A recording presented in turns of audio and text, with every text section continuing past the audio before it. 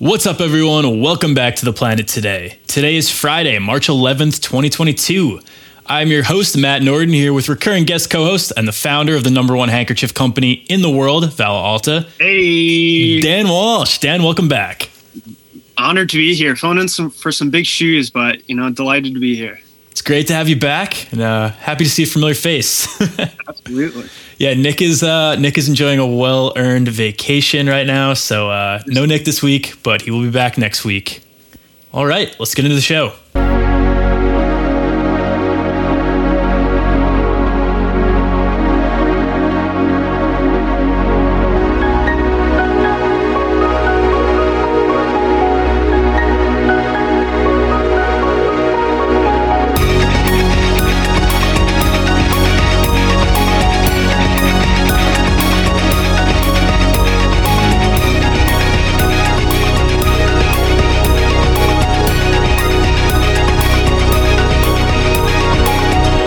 If you're a new listener, welcome to The Planet Today. Here on TPT, we cover the latest in climate change, wildlife conservation, renewable energy, and environmental policy with 2 episodes every week coming your way Monday and Friday.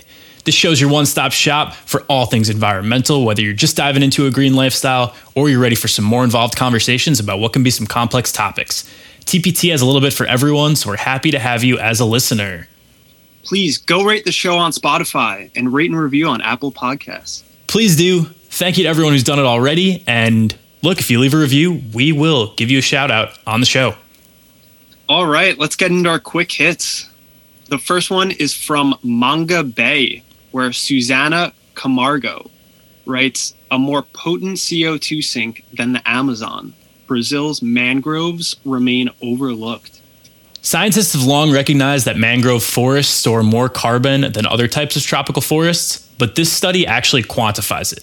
So a new study shows that mangroves along Brazil's coast store up to 4.3 times more carbon in the top 3 feet of soil than any other biome in the country, and that includes the Amazon. Brazil's mangroves sequestered 13.5% of the world's carbon every year, but mangroves are not included in Brazil's protected areas.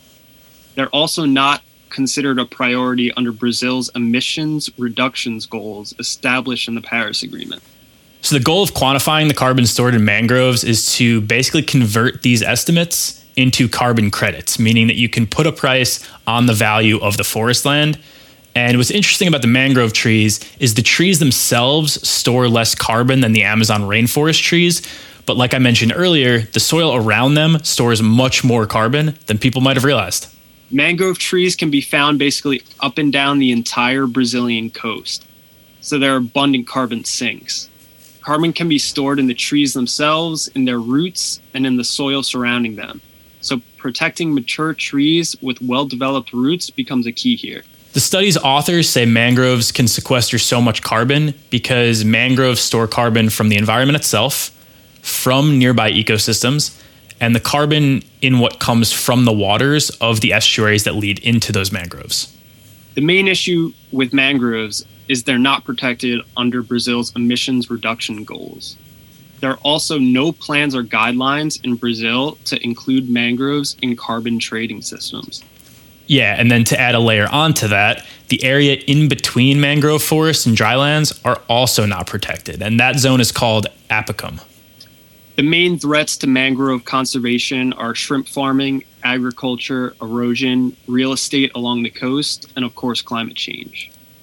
Mangroves are also important because they represent the buffer between land and marine ecosystems, and they're an important breeding ground and habitat for several species of plants and animals. Yeah, I feel like mangroves, I myself also, I forget about them. I'm sure I'm not alone, but I kind of lump it into like the whole soil carbon framework, which I don't understand really so much about. I've seen some crazy estimates on like how much carbon can be stored and is stored in soil, but I never learned about it, or like I never learned like the mathematics and science behind it, and I don't know like how it works. And I've seen such variance. Like I feel like that's one of the few areas where there's just not a super concrete estimate reliably across all people. And I just don't fully understand it, and I got to learn more about it.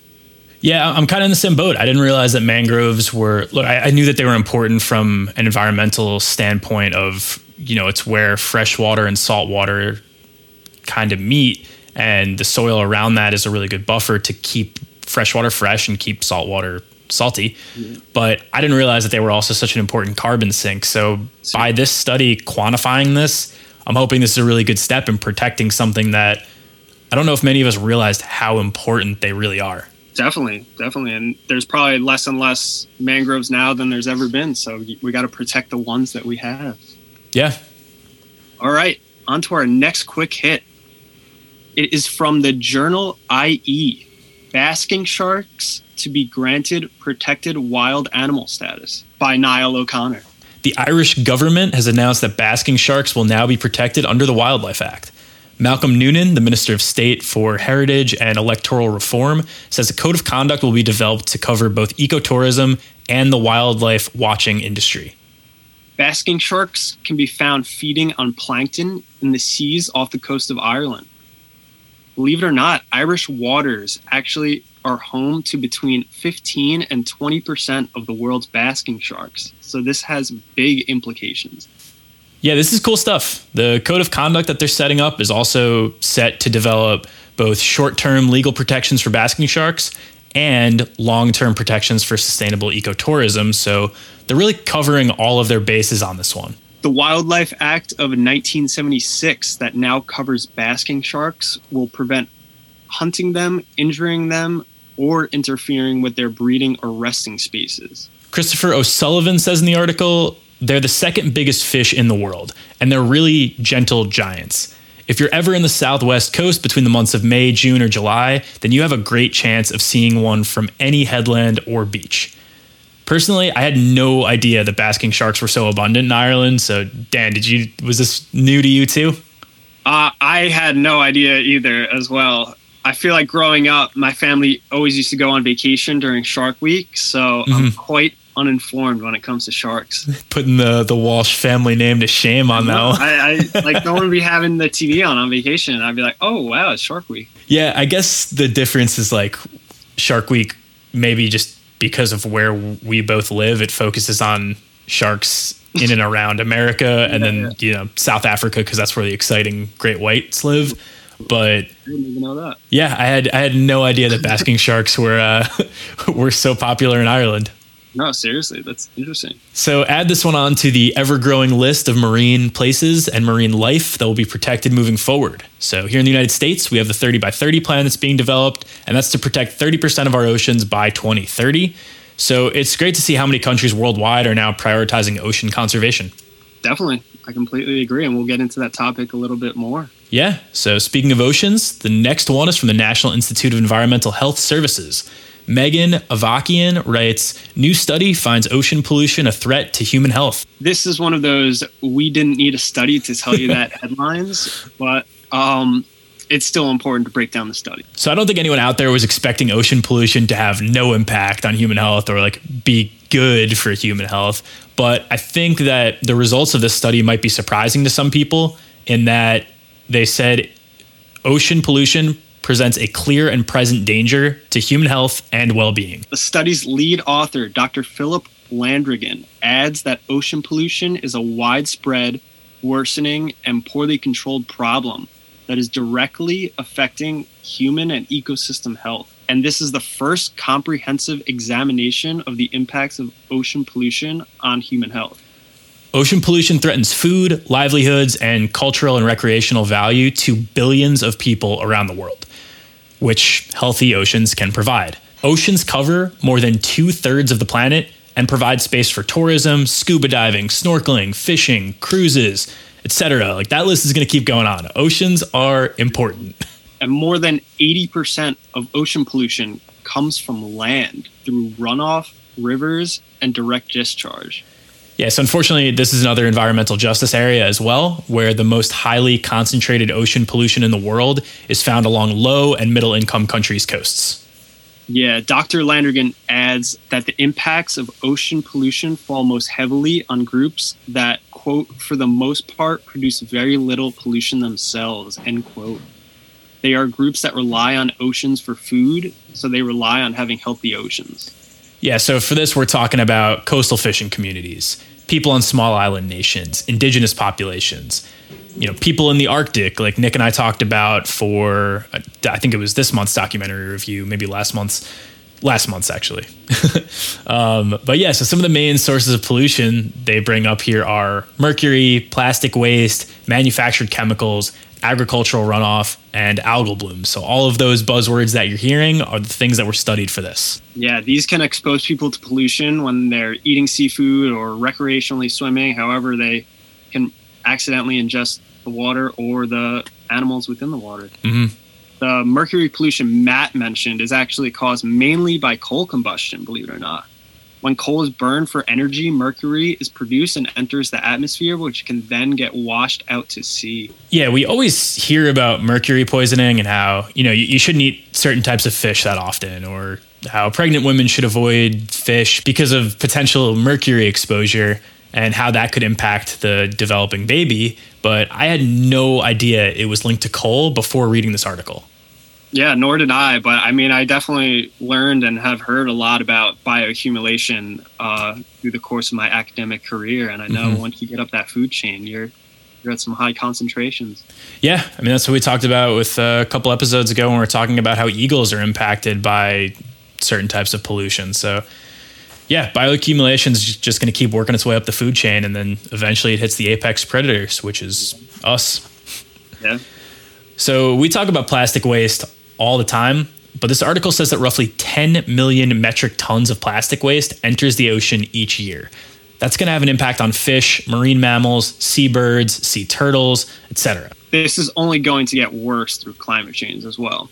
Combustion from fossil fuels is a major cause for unhealthy oceans. So as long as we're still burning them, it's going to amplify this problem. Yeah, and luckily the study does leave off with cause for hope. And they say that laws, policies, technology, and enforcement of regulations can reduce these forms of pollution and help ensure healthy oceans.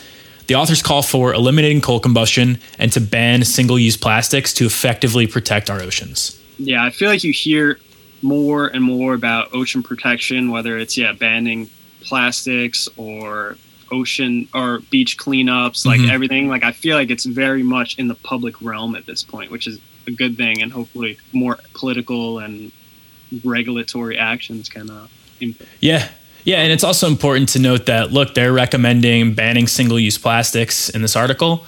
That's something that we as consumers can have a big impact on, so don't buy them. It's going to create less of a demand, less will get produced, so less will get used and less will get into the waterways. So little steps like that can get taken, but ultimately this is going to come down to the producers of single-use plastics just not making as much, and that's where you need the political action that Dan just mentioned. Well, we'll join you back shortly after a short break.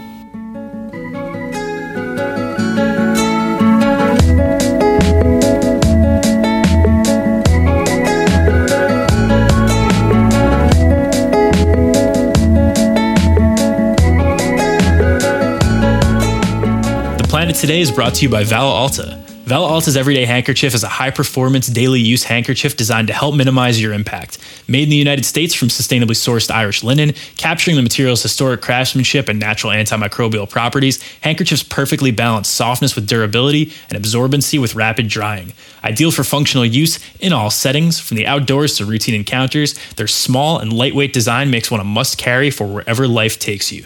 Build your own bundles from limited edition colors at valalta.co and save 15% with code TPT at checkout. That's VALAALTA.co and code TPT. TPT.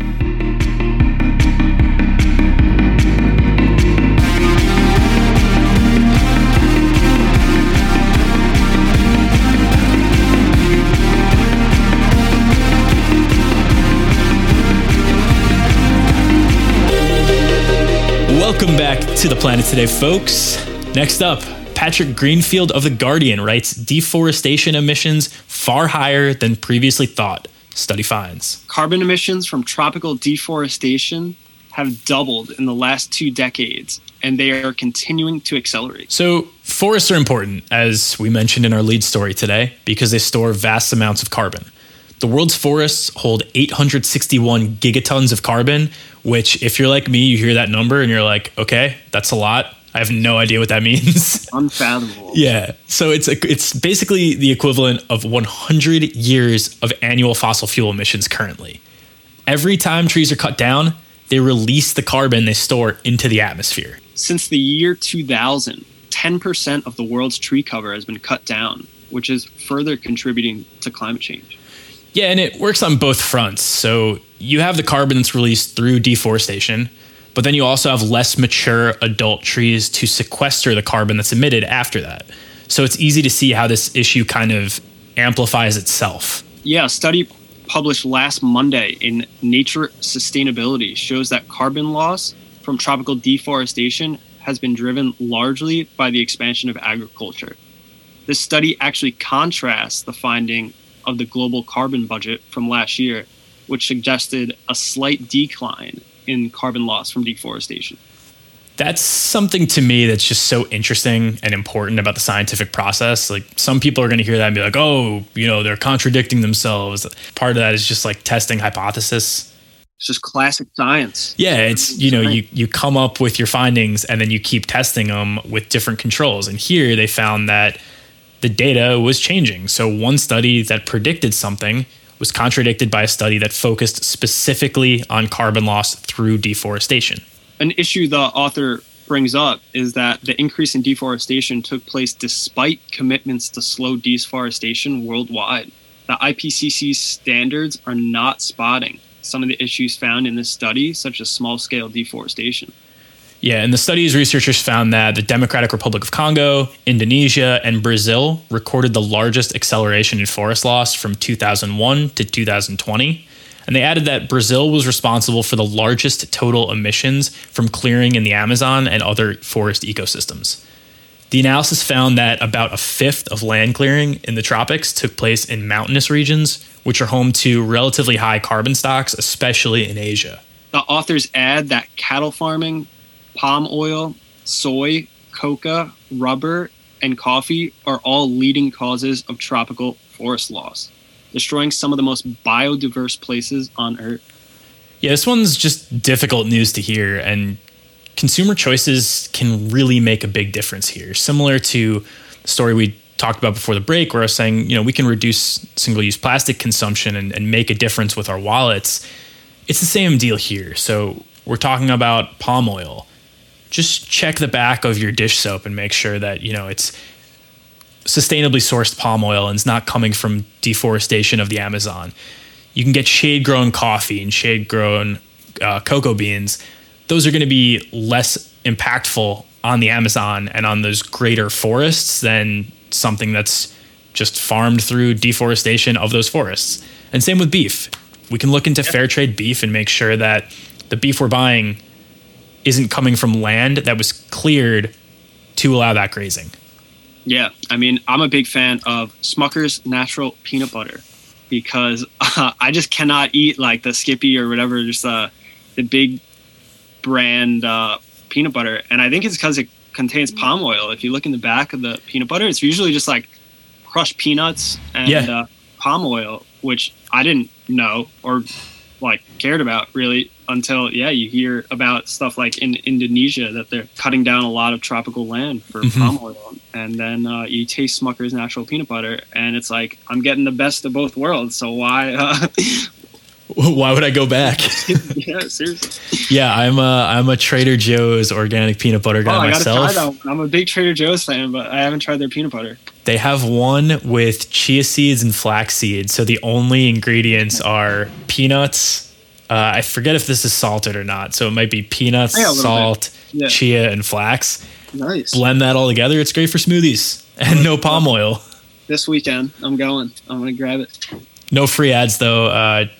Trader Joe, if you're listening to this, please sponsor. Thanks.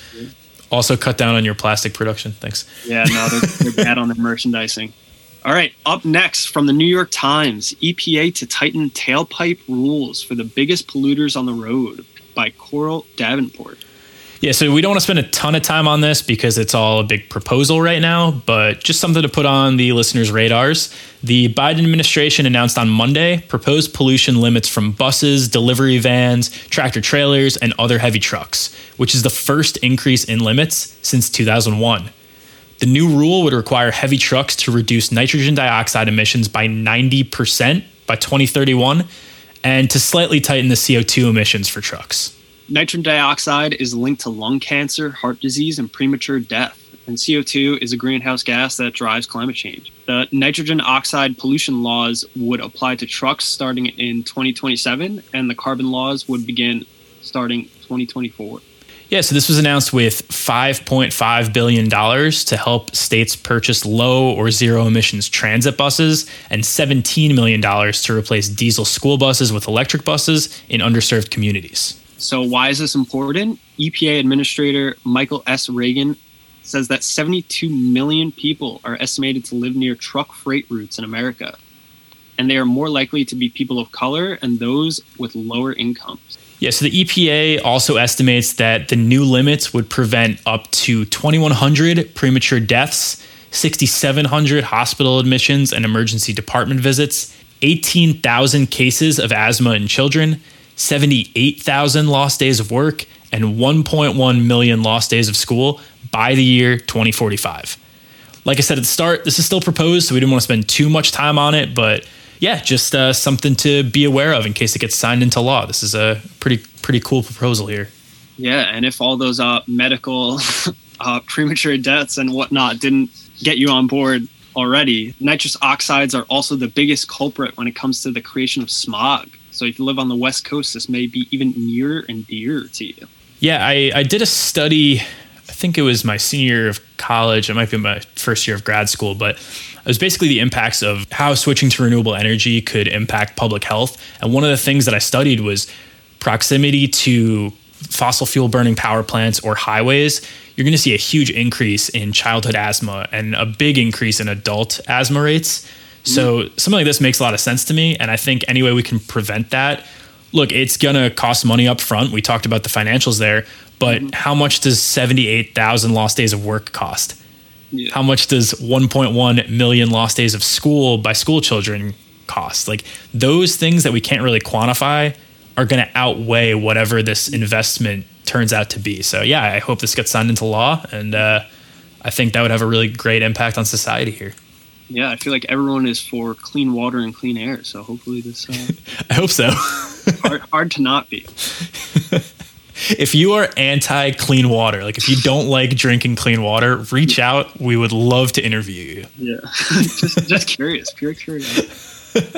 All right, our last quick hit of the week comes from the Miami Herald, where Julia Marnin writes, "This national park will close road on rainy nights so vulnerable critters can breed." The Delaware Water Gap National Recreation Area will be shutting down River Road on rainy spring nights so that amphibians can cross over to their breeding grounds without worrying about getting hit by cars. River Road is located on the Pennsylvania side of the Delaware Water Gap, and it's going to close down over the next 6 weeks, according to the National Park Service. The plan is to let migrating animals hop from distances of a few hundred feet to sometimes more than a quarter mile to moist breeding pools without the risk of being crushed by vehicle tires, according to the National Park Service. So their plan is basically any time the forecast shows mild temperatures and rain, the road will be shut down from 6 p.m. to 6:30 a.m. the next day to protect the common green frog, eastern newt, spotted salamander, and 22 other amphibian species that live in the park. If you are hearing this and you somehow, come across River Road, let's say it's on your commute home from work, and you're like, damn, this is really going to impact me. This sucks. Go look up the spotted salamander. It's really cute. And you're going to be like, I'm okay with taking the long way home. I'm going to protect this little fella. Yeah.